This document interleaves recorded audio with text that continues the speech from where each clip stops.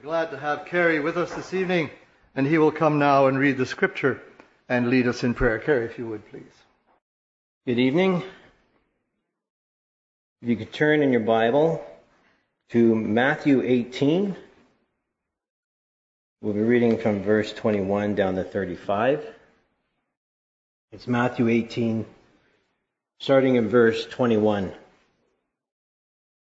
This is not our main text, but I'll be talking about this as well, so I thought I would read this now and then we'll go to the main text later. So Matthew 18, starting verse 21. Then came Peter unto him and said, Lord, how oft shall my brother sin against me, and I forgive him? Till 7 times? Jesus said unto him, I say not unto thee until 7 times, but until 70 times 7. Therefore is the kingdom of heaven likened unto a certain king, which should have taken account of his servants. And when he had begun to reckon, one he brought unto him, which owed him 10,000 talents. By forasmuch as he had not to pay, his Lord commanded him to be sold, and his wife, and children, and all that he had, and payment to be made. The servant therefore fell down and worshipped him, saying, Lord, have patience with me, and I will pay thee all. Then the Lord of that servant was moved with compassion, and loosed him, and forgave him the debt. But the same servant went out and found one of his fellow servants, which owed him 100 pence. And he laid hands on him, and took him by the throat, saying, Pay me that thou owest. And his fellow servant fell down at his feet, and besought him, saying, Have patience with me, and I will pay thee all. And he would not, but went and cast him into prison till he should pay the debt. So when his fellow servants saw what he had done, they were very sorrowful.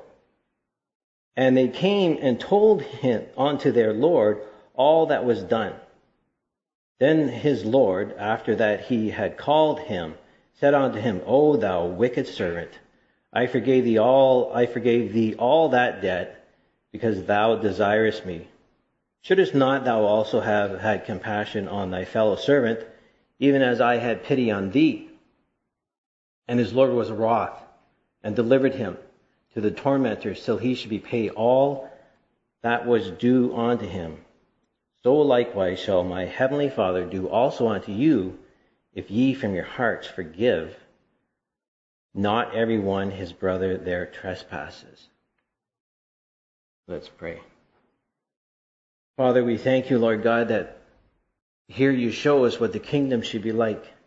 Forgiveness, Father. We thank you, Lord God, that we have forgiveness in Christ for what he has done for us on that cross and paid our debt, the debt that we could not repay. But Father, we ask, Lord God, that tonight you might help us to become closer to you, Father, in our journey. Help us, Lord God, on our walk on earth here, to display Christ more and more as you sanctify us, Father. And may that be our desire, Father, that the world might see Christ even in us. Father, we thank you, Lord God, that Anita is coming back to Sudbury. Father, we pray for that family and Cheryl and Andrew as he's driving back from Toronto. Father, we thank you, Lord God, that they're among us. It's a joy to see that family. So, Father, we pray for them. And, Lord God, there's missionaries, and especially the ones in India, Father, as our relationships between our governments are strained. Father, we ask, Lord God, that the money that might be that was wired might make it into the hands of those needy ministries, Father. So, Father, we thank you, Lord God, for this building, and we thank you, Lord God, that we're able to preach freely. Father, we pray for our governments. We pray for the municipality and federal and provincial, Father. We pray, Lord God, that they will realize that they must give an account, that they are actually your servants, your hands. So, Father, we pray that they might seek you and serve in a godly manner that might bring glory to you. So, Father, we put these things into your hands, and, Father, we thank you that we can come before you. In Jesus' holy name, amen. Again, Carrie, Lord bless as you open the word to us tonight. Thank you, Real. So if you would like to turn to Genesis 4. Genesis 4, I'll start in verse 1 to 16. And then we'll skip ahead to verses 23 and 24. So if you're wondering where Genesis is, it's the first book of the Bible. Somehow I think everyone here knows that. So Genesis 4, starting in verse 1. And Adam knew Eve and his wife, and she conceived and bare Cain, and said, I have gotten a man from the Lord. And she again bare his brother Abel. And Abel was a keeper of sheep, but Cain was a tiller of the ground. And in the process of time it came to pass that Cain brought of the fruit of the ground an offering unto the Lord. And Abel he also brought his firstlings of his flock and of the fat thereof. And the Lord had respect unto Abel and his offering, but unto Cain and his offering he had not respect. And Cain was very wroth, and his countenance fell. And the Lord said unto Cain, Why art thou wroth, and why is thy countenance fallen? If thou doest well, shalt thou not be accepted. And if thou doest not well, sin lieth at the door, and unto thee shall be his desire, and thou shalt rule over him. And Cain talked with Abel his brother, and it came to pass, when they were in the field, that Cain rose up against Abel his brother, and slew him. And the Lord said unto Cain, Where is Abel thy brother? And he said, I know not. Am I my brother's keeper? And he said, What hast thou done? The voice of thy brother's blood crieth unto me from the ground.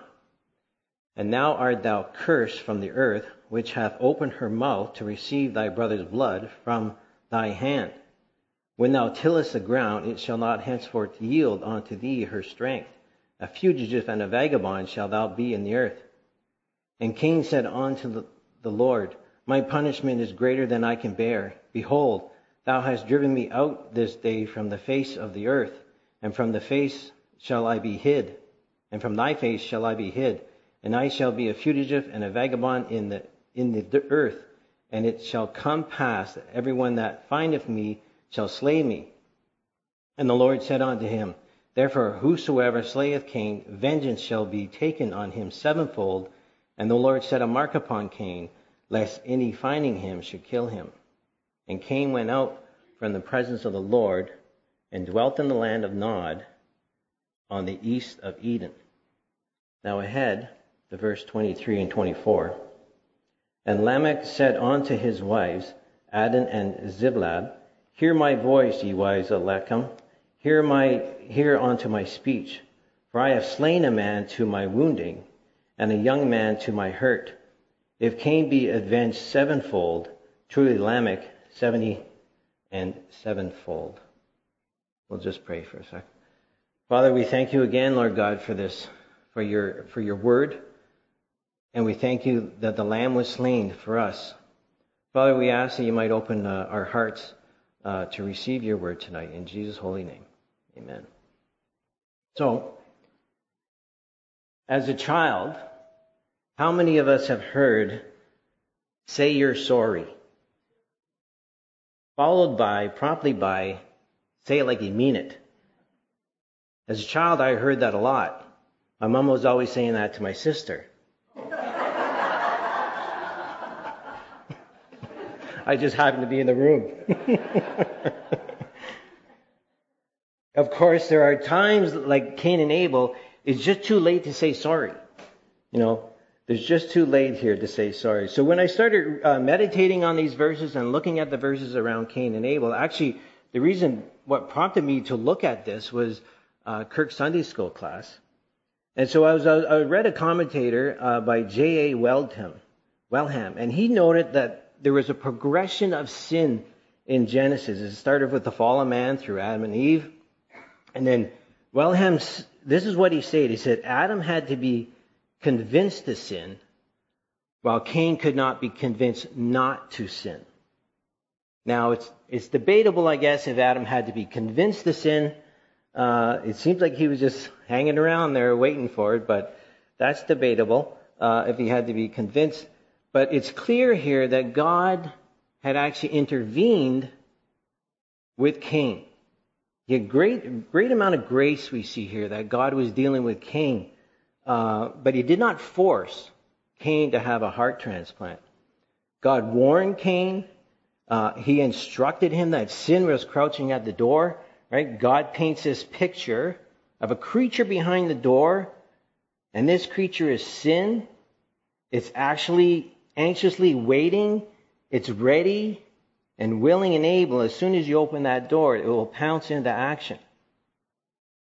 And so Cain has his hand on the doorknob.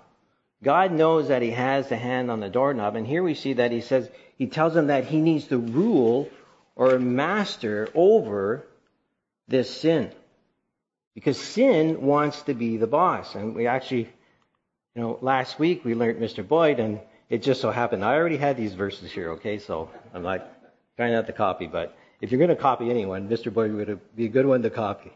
So, so 1 Peter, it says, be sober and vigilant because your adversary, the devil, is as a roaring lion, right? Walking about seeking whom he may desire or devour.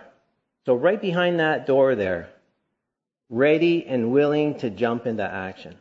And mankind is faced with this adversary, the devil, and sin. And we're called, though, not to allow it to rule over us. We're called not to allow sin, not to allow Satan to rule over us. And, of course, Mr. Boyd mentioned this last night, that I guess is the go-to when you're talking about sin and lust, right? It's in us, right? We have a desire here. Every man is tempted, drawn away from his own lust and enticed. So, not only is it hard enough that there's an external creature that wants us to sin, it's also within us that wants to sin. And these desires give birth to sin. And of course, it will bring forth death. And so we know this story that Cain did not heed God's word. And both their lives, both their lives are completely different. Will never be the same. And so now we see in 13 and 15, as he's pleading, right? Cain says, my punishment is too great, I can't bear it. So Cain here, we see, he assumes, and rightly so, that someone's going to want to take matters into their own hands and have vengeance over Cain for what he has done. And it's interesting here that God actually agreed with Cain. And so in God's mercy, he placed him under his protection here and placed a mark on him, so that everyone from this point forward would recognize that Cain is, one, under God's judgment, and two, under his protection. And anyone who dares to kill Cain will suffer vengeance from God 7 times. And it clearly declares that God is the judge. And so we fast forward. I read those 2 verses in 23 and 24. We fast forward a few generations, and we have Cain's great-great-great-grandson, if I did the math right, Lamech. And Lamech came to well, we're going to have some more water there. His claim to fame is that he killed a man. And again, the commentator, Wellman, said, you see, this is the progression of sin, right? From the fall of the garden to murdering one's own brother. And he noted that Lamech first was not satisfied with one wife. Here he has 2 wives. Secondly, he seems like he's bragging. He seems like he's bragging here that he killed a man. And thirdly, what really struck me about this, looks like he's perverting God's word to his own advantage. He's twisting it for his own advantage. Now, we're not given a lot of information.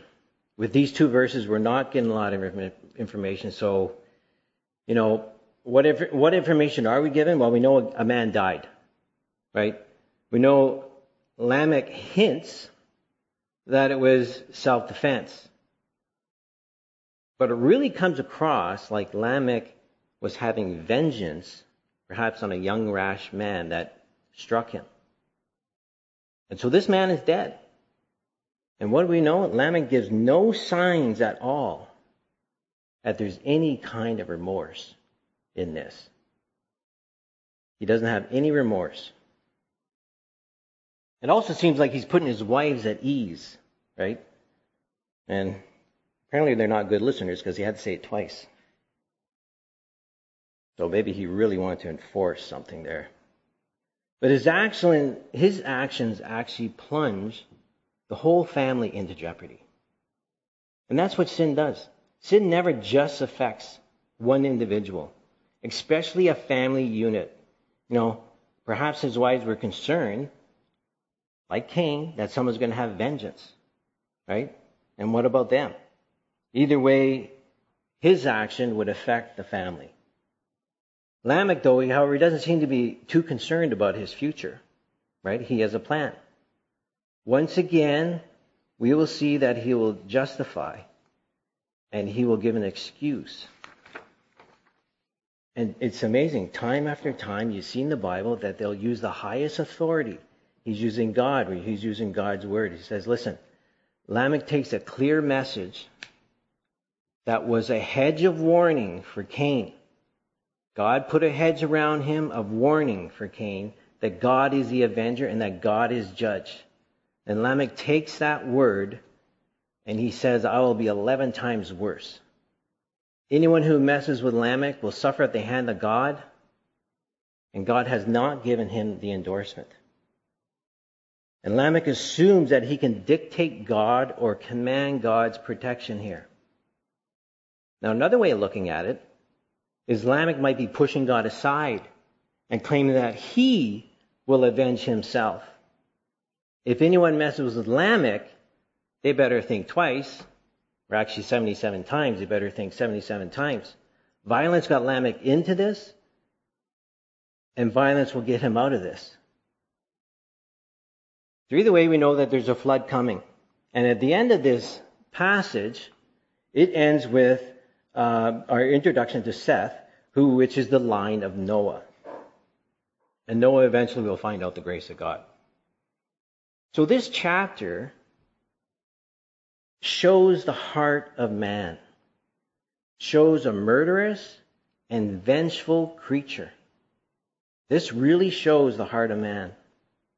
And as we know, the New Testament always sheds light on the subject, and it does in the Beatitudes on murder and vengeance. Here we have the Beatitudes 5, Matthew 5:21. Ye have heard of it said by them of old, thou shalt not kill. And whoever shall kill shall be in danger of judgment. That's fairly easy to understand. There should be some kind of judgment. If you kill someone, there's going to be an investigation. More than likely, a trial will pursue. And that makes sense, that there will be justice. Justice for the one who died, justice for the loved ones, and a warning for others not to commit such an act. In 22, though, the Lord goes to the heart of the matter. He sheds more light to this commandment, thou shalt not kill. But I say unto you, whosoever is angry with his brother without cause shall be in danger of judgment. And whoever shall say to his brother, Raca, shall be in danger of the council. But whoever shall say, thou fool, shall be in danger of hell fire. Now, being angry, we know being angry is not necessarily sinful, but it's the reaction you have in the situation. It's, are you allowing anger to control you and direct you? When the anger takes over, it directs you. You're no longer in control, and that anger becomes hatred. What it is, it's an unbalanced response to a situation.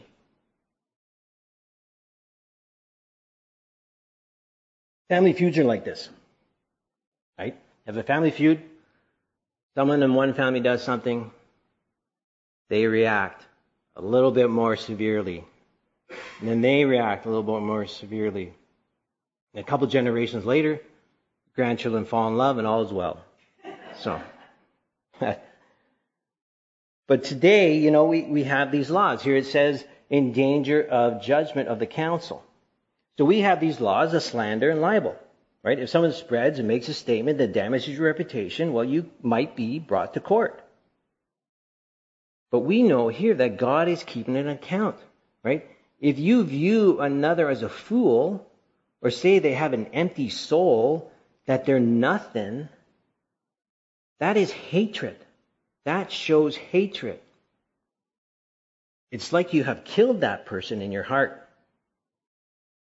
And we know time and time again that God always sees the heart. He goes to the heart of the matter, right? He looks at the heart. We see the outside, but God sees the inside. God actually sees the intent of our heart.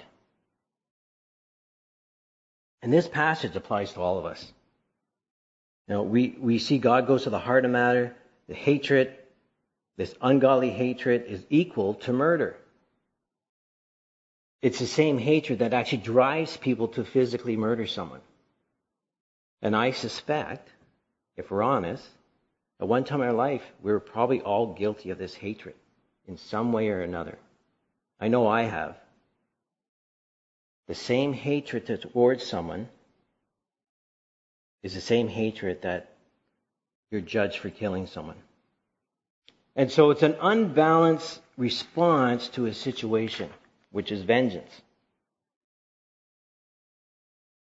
Lord's on the cross. What does he say? Father, forgive them. They know not what they do. While he's hanging on the cross, one criminal on the right, one criminal on the left, the innocent seeks forgiveness for the aggressive adversaries. He's hanging there, cursed on a tree, and what comes out? Forgive them. What would we have done in his situation? We had a legion of angels on our side, at our beck and call. Christ is concerned with their souls, hanging there on the cross after what they had done to him. And so we see this is upside down. It is. If you really think about it, it's upside down. It's a polarized gulf between man and God. And we don't think the same. And that's because of sin. And so we should be stunned when we hear, Father, forgive them. Because man would not react the same. Man would have desired revenge. God, however, makes it clear that we are called to forgive. And so in Matthew 18 that we had read, if you want to turn to it, we can turn to it, to Matthew 18. We read earlier. Jesus is actually talking before this in this context when Peter asked the question. He was actually teaching how Christians are to overcome conflict. How we are to discuss wrongdoing first privately with your brother. If that doesn't work, then you bring one or two others with you to resolve this. If that doesn't work, well then you get the whole church involved. The whole entire church hears the issue. And the purpose, of course, which I have said before, is restoration. The restoration on a severed relationship. And the hope is that forgiveness will prevail over the bad blood. So what does Peter do after this? After he hears this, he asks that question. He asks the question, what verse is that? He asks the question, listen, should I limit my forgiveness to 7 times? Am I to limit it to 7 times? Right? After all, if the particular sinner is continuing to offend you, what's the point? Can we not put a limit? They're not learning. They don't care. They're doing the same thing all the time. All the time, I have to forgive them, and they just keep hurting me. Doesn't that make sense that we could limit it? Right? Doesn't that appeal to us? You know, because everyone has their own limit, we hear. Everyone has a breaking point. And let's just call it a 7 times.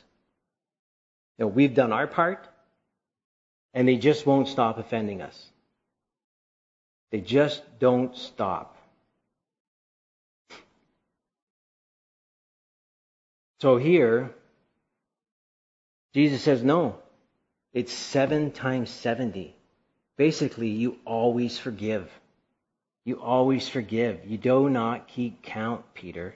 You're always forgiving. There's no limit to us forgiving one another. Now, we don't know if Jesus had the account of Lamech in mind when he answered, but there's certainly a contrast that we see. Lamech was all about revenge. Jesus is all about forgiveness. Lamech had pride, while forgiveness is humility. Lamech was about self-preservation, and forgiveness serves to protect and to preserve others. But it also preserves us. You know, in this parable, it was prompted by the question of limiting forgiveness. And the Lord started off in verse 23. In verse 23, he says, but he turned to them, onto Peter. Oh, wrong chapter. Verse 23. Therefore the kingdom of heaven is like unto a certain king. The kingdom of heaven. This parable shows us what the kingdom of heaven is going to be like, or what it should be like. All the children of God are brethren. You know, Floyd taught the other night, which means from the same womb. And so we know the story. We've read it probably. How many times have we read it? We know the story. It's time to settle accounts.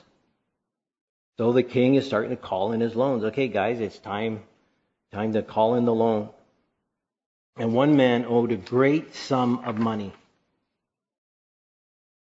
10,000 talents is equal to 160,000 years of labor. Impossible to pay back. A debt that could not be paid back.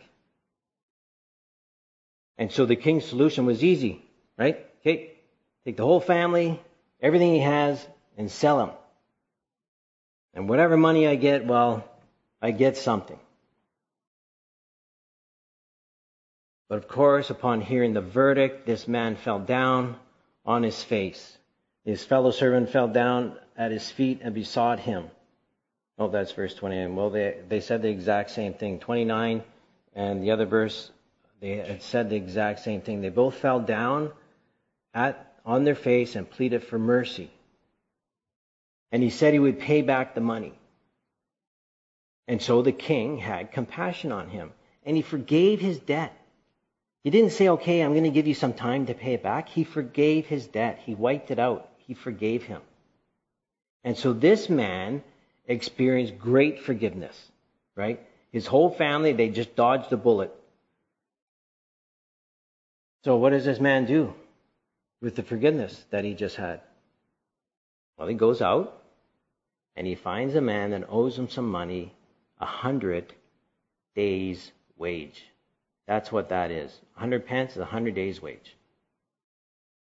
And what does he do? Very aggressively demands that he pays it back. He grabs him by the throat. Very aggressively demands payment. And so, this man, he did the exact same thing as I said in verse 29. His fellow servant fell down on his feet and besought him, saying, have patience with me, and I'll pay thee all. He did the exact same thing. So you would think this man had just experienced great forgiveness. He was in this man's shoes. So you would think that he would have passed this forgiveness and this grace on. But he wasn't. He was ruthless. He threw him in jail. He said, okay, you're going to go to jail till I have my 100 days back. So, of course, this made it back to the king. We know that. King was not pleased. Why? Because it didn't fit, right? Something's off. Anyone reading this would see that something is off here. It doesn't fit with what the man had just went through. He receives such mercy. Should this mercy not have been extended? Does he not remember what it was like to be in the hot seat? And so this king is angry, and he judges him. He calls him a wicked servant. And what does he do? He reinstates the debt. He reinstates the debt that could not be paid, and he throws him in jail. He receives the same judgment that this man had on his fellow servant. Exact same judgment. So he was judged by his words. And that last verse should be very sobering. The last verse, so likewise shall my heavenly Father do also unto you, if ye from your hearts forgive not everyone his brother's trespass. That should be very sobering for us. What should we do? What will we do? Right? God casts us in jail on a debt that could never be paid, with no hope of ever getting out. Because you don't forgive from your heart. We receive such mercy from God, having a debt of trespass against us that is wiped out. Should we not also be able to have mercies on other men who are created in God's own image? This man in this parable did not fit. He totally forgot that he was just in the same situation, and he did not show mercy. So yes, Peter, you forgive. You don't limit your forgiveness to 7 times 70. Lamech wanted to live. Lamech was trying to preserve his own life. But in this parable, we see who forgives is actually preserving their own life. Not being thrown into jail, Jesus actually gives us life. Right? He said he comes to give us life more abundantly. Not to be trapped in the jail of bitterness. And in verse 18, the verily I say unto you, whatever you shall bind on earth shall be bound in heaven, and whatever you loose on earth shall be loosed in heaven. Therefore, it is actually self-preserving to forgive. It's actually self-preserving for us to forgive. So we'll turn back to Genesis chapter 4. In Genesis 4, we see this hatred is developing from Cain and directed to Abel. Right? Both brothers have brought an offering to God. God accepted Abel's offering and rejecting Cain's offering. So I used to think about this. I don't know. I thought years ago, it was, well, it's obvious.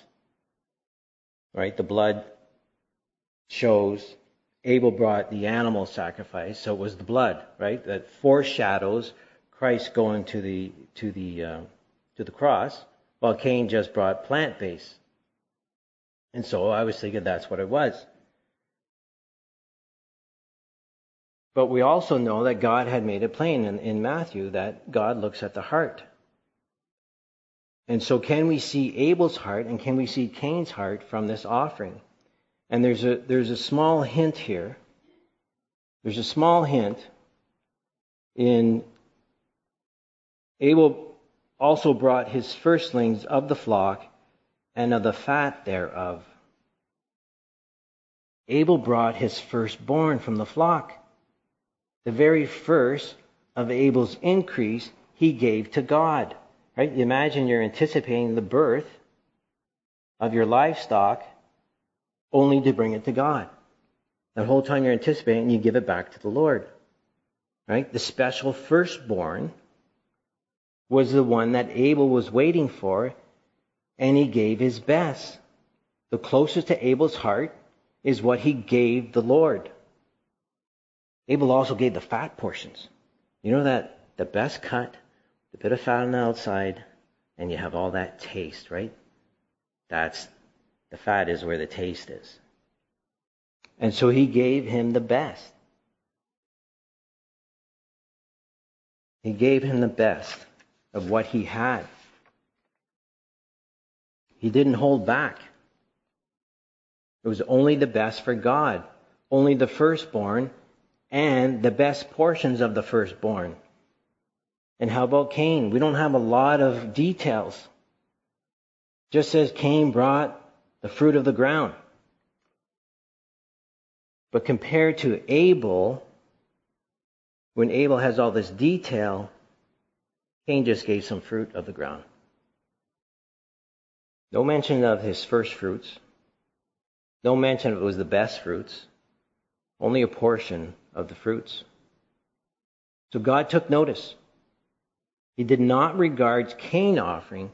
Both Cain and Abel displayed their heart before God. Cain also took notice. He noticed his brother was accepted by God while he was rejected. Cain became furious at this. Now God knows Cain is furious. And we see the grace of God beginning to question Cain. And over we see God throws out a question. And it's to get us to think about it, to reason. And the grace of God doesn't force Cain into submitting. And the Lord said unto Cain in verse 6, Why art thou wroth? Why is thy countenance fallen? If thou doest well, shall thou not be accepted? And if thou doest not well, sin lieth at the door, and unto thee shall his desire, and thou shalt rule over him. The grace of God is trying to get Cain to think through this. If you do what is right, Cain, you'll be accepted. Abel did what is right. You will be accepted. Think about it, Cain. Think this through. Do you really think I'm not going to accept you? Do what is right. No response from Cain. No response. No repentance is found in Cain. Instead, he is focused on what he perceives the problem to be. He thinks the problem is Abel. His anger and hatred without cause. Without cause. Somehow he has it in his head that Abel is the problem. Did Abel do anything against Cain? Abel was simply enjoying his relationship with God. Abel did nothing wrong, yet Cain judged him to the point of death. He judged him of being deserving of death. Cain is at the center of the universe. And Abel revolves around him. Everything here is about Cain. Has this ever happened to you? Or have you ever done it to someone else? Perceive that their actions is against you? Or have you ever thought that someone's actions are directed against you? Like I said, we tend to do this. We tend to think that someone's actually doing something against us. Or someone else thinks that our actions are doing something against them when it maybe had nothing to do with them at all. Because we don't have all the information. So Cain, on the other hand, is looking at Abel was trying to make Cain look bad. Cain thought Abel's trying to make me look bad. Because Cain had a distorted view of himself.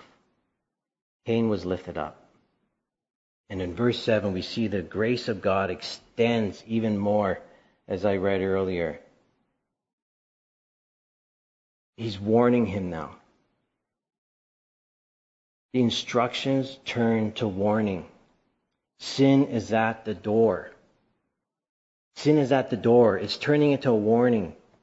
Doesn't that not sound like the gospel? God gives us instruction. We're given the word of God. Jesus hangs on the cross to bear our shame and guilt. And so believing in the one, the only Son, we live. But if we don't, we die. The gospel, this is what this is. This is the gospel. God is warning us. God is warning Cain. If we turn from our sin and follow Christ and do what was right, we'll have everlasting life. But if we continue to sin, we fall into judgment. And ultimately, we are separated from all of creation, separate from God in this place called hell. A place prepared for Satan and his fallen angels. And so we have a dire warning here, right? Be saved from a multitude of sins. God gave Cain, in his grace, a choice. God even reasoned with Cain, and this is a picture of salvation. Cain did not heed the warning. Sin was at the door, lying there, crouching there, waiting for the opportunity to show itself. The sin is ready and willing to jump into action at any moment. Sin wants to rule. Satan wants to rule over us, wants to control us. Who can stand against such a foe? Well, Christ can. As Mr. Boyd had said, Christ prays for us, then Satan can only go as far as he permits. In this case, Cain chose to go alone. And what are the results? He could not rule this sin. And he is held accountable for his sin, accountable for first-degree murder. Sin premeditate. Cain had time to think about this. Now God deals with him in judgment. But first God gives him the opportunity to confess his sin. He gives him the opportunity to confess his sin. And the Lord said unto Cain in verse 9, Where is Abel thy brother? And he said, I know not, I am my brother's keeper. Cain becomes even more defiant. There was an opportunity there to confess Cain. God is still extending that grace. But he chose not to confess, not to be made right with God.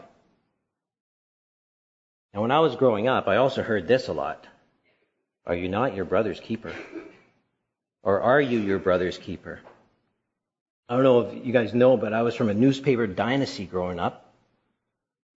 As a paperboy dynasty, actually. We had how long was it in our family, Mom? 17 years as a paperboy? Not me, myself. You don't remember the paper route? Okay. So we had the paper route. I think it was about 17 years, and it was passed from one boy to another. And at one time, there was 2 routes. And so they would put the newspapers at the end of the driveway, one bundle and another bundle for one boy and the other bundle for the other boy. Well, one brother would go and pick up his and wouldn't bring the other. And my mom would promptly say, Are you your brother's keeper? So here we see that the answer to this question is no. Of course he's not his brother's keeper. Right? He clearly displayed that. He showed his heart, right? And this question hits the nail on the head. Cain was guilty of breaking the second of the 2 sums of the commandments. The great commandments. The second of which is like unto this, Thou shalt love thy neighbor as thyself. No, Cain was doing the exact opposite of this commandment. The exact opposite. He had anger against his brother without cause, which is another way of saying hatred. He hated his brother from his heart, and he followed through with it. This hatred killed his brother. Not only killed him, but it was predetermined in his heart to kill Abel. First degree, that sounds like the counsel against the Lord Jesus Christ. It was predetermined. They were determined to kill Christ. Cain is determined here to kill Abel.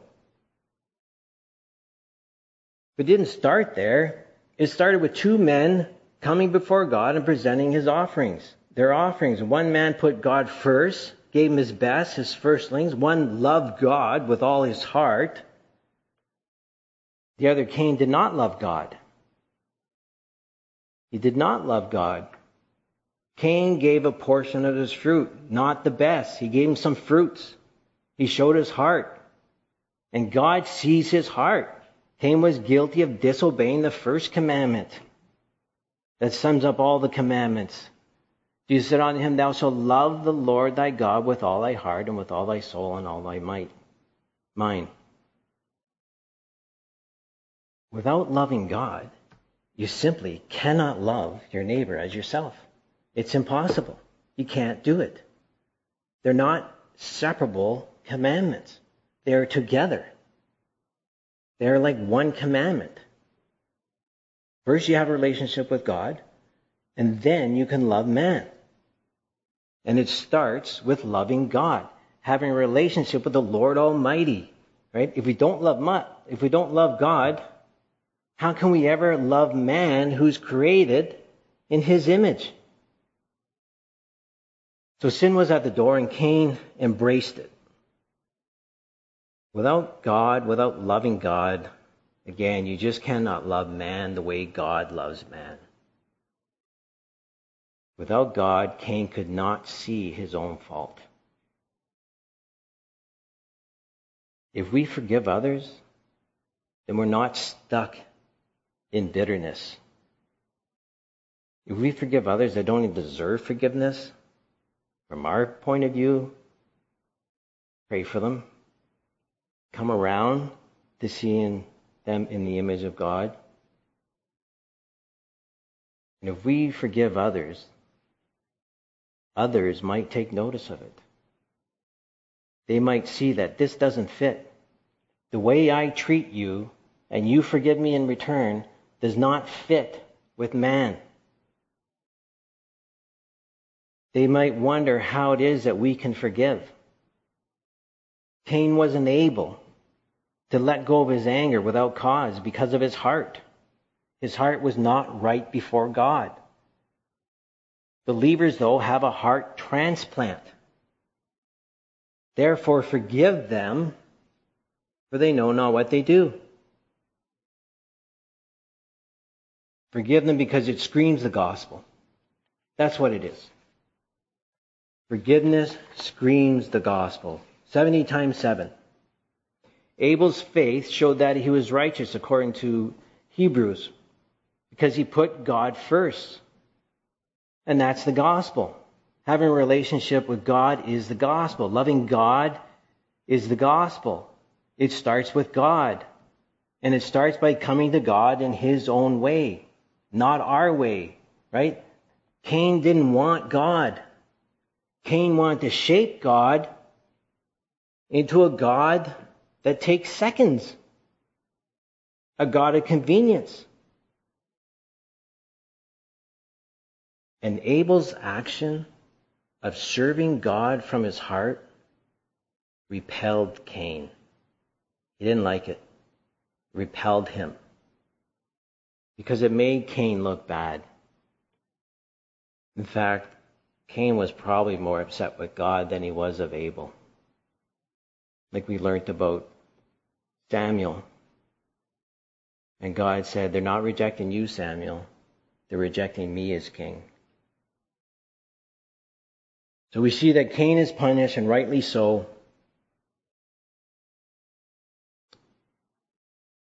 But Cain was concerned, of course, that someone's going to have revenge on him. So God places a mark on him. God put a hedge of protection around him, which declared that he is judge. Do you know that mankind all have a mark? God has put a mark on every single person. We are all created in the image of God. We are all created in his image. So those two commandments, the two great commands, are inseparable. If you love the Lord your God with all your heart, with all your soul, and all your mind, then love your neighbor as yourself. You'll be able to forgive because the mark of God is on man. Man is created in God's own image. And God is the judge of his image bearers. So tonight we celebrate the Lord's Supper. We celebrate Jesus Christ giving his best to the Father on our behalf. We celebrate that even God was mindful of us. He looked down at our murderous hearts and had compassion. Forgive them, for they know not what they do. We have such forgiveness, so much forgiveness. Surely we can share that forgiveness with others. Let's pray. Father, we thank you, Lord God, that you call us to rule over sin, and by forgiving others, Father. Oh, Father, help us to lift up others that we may feel they've offended us. Help us to pray for them. Help us to see that they have your own image. Change our hearts, Father, we do ask. In Jesus' holy name, amen.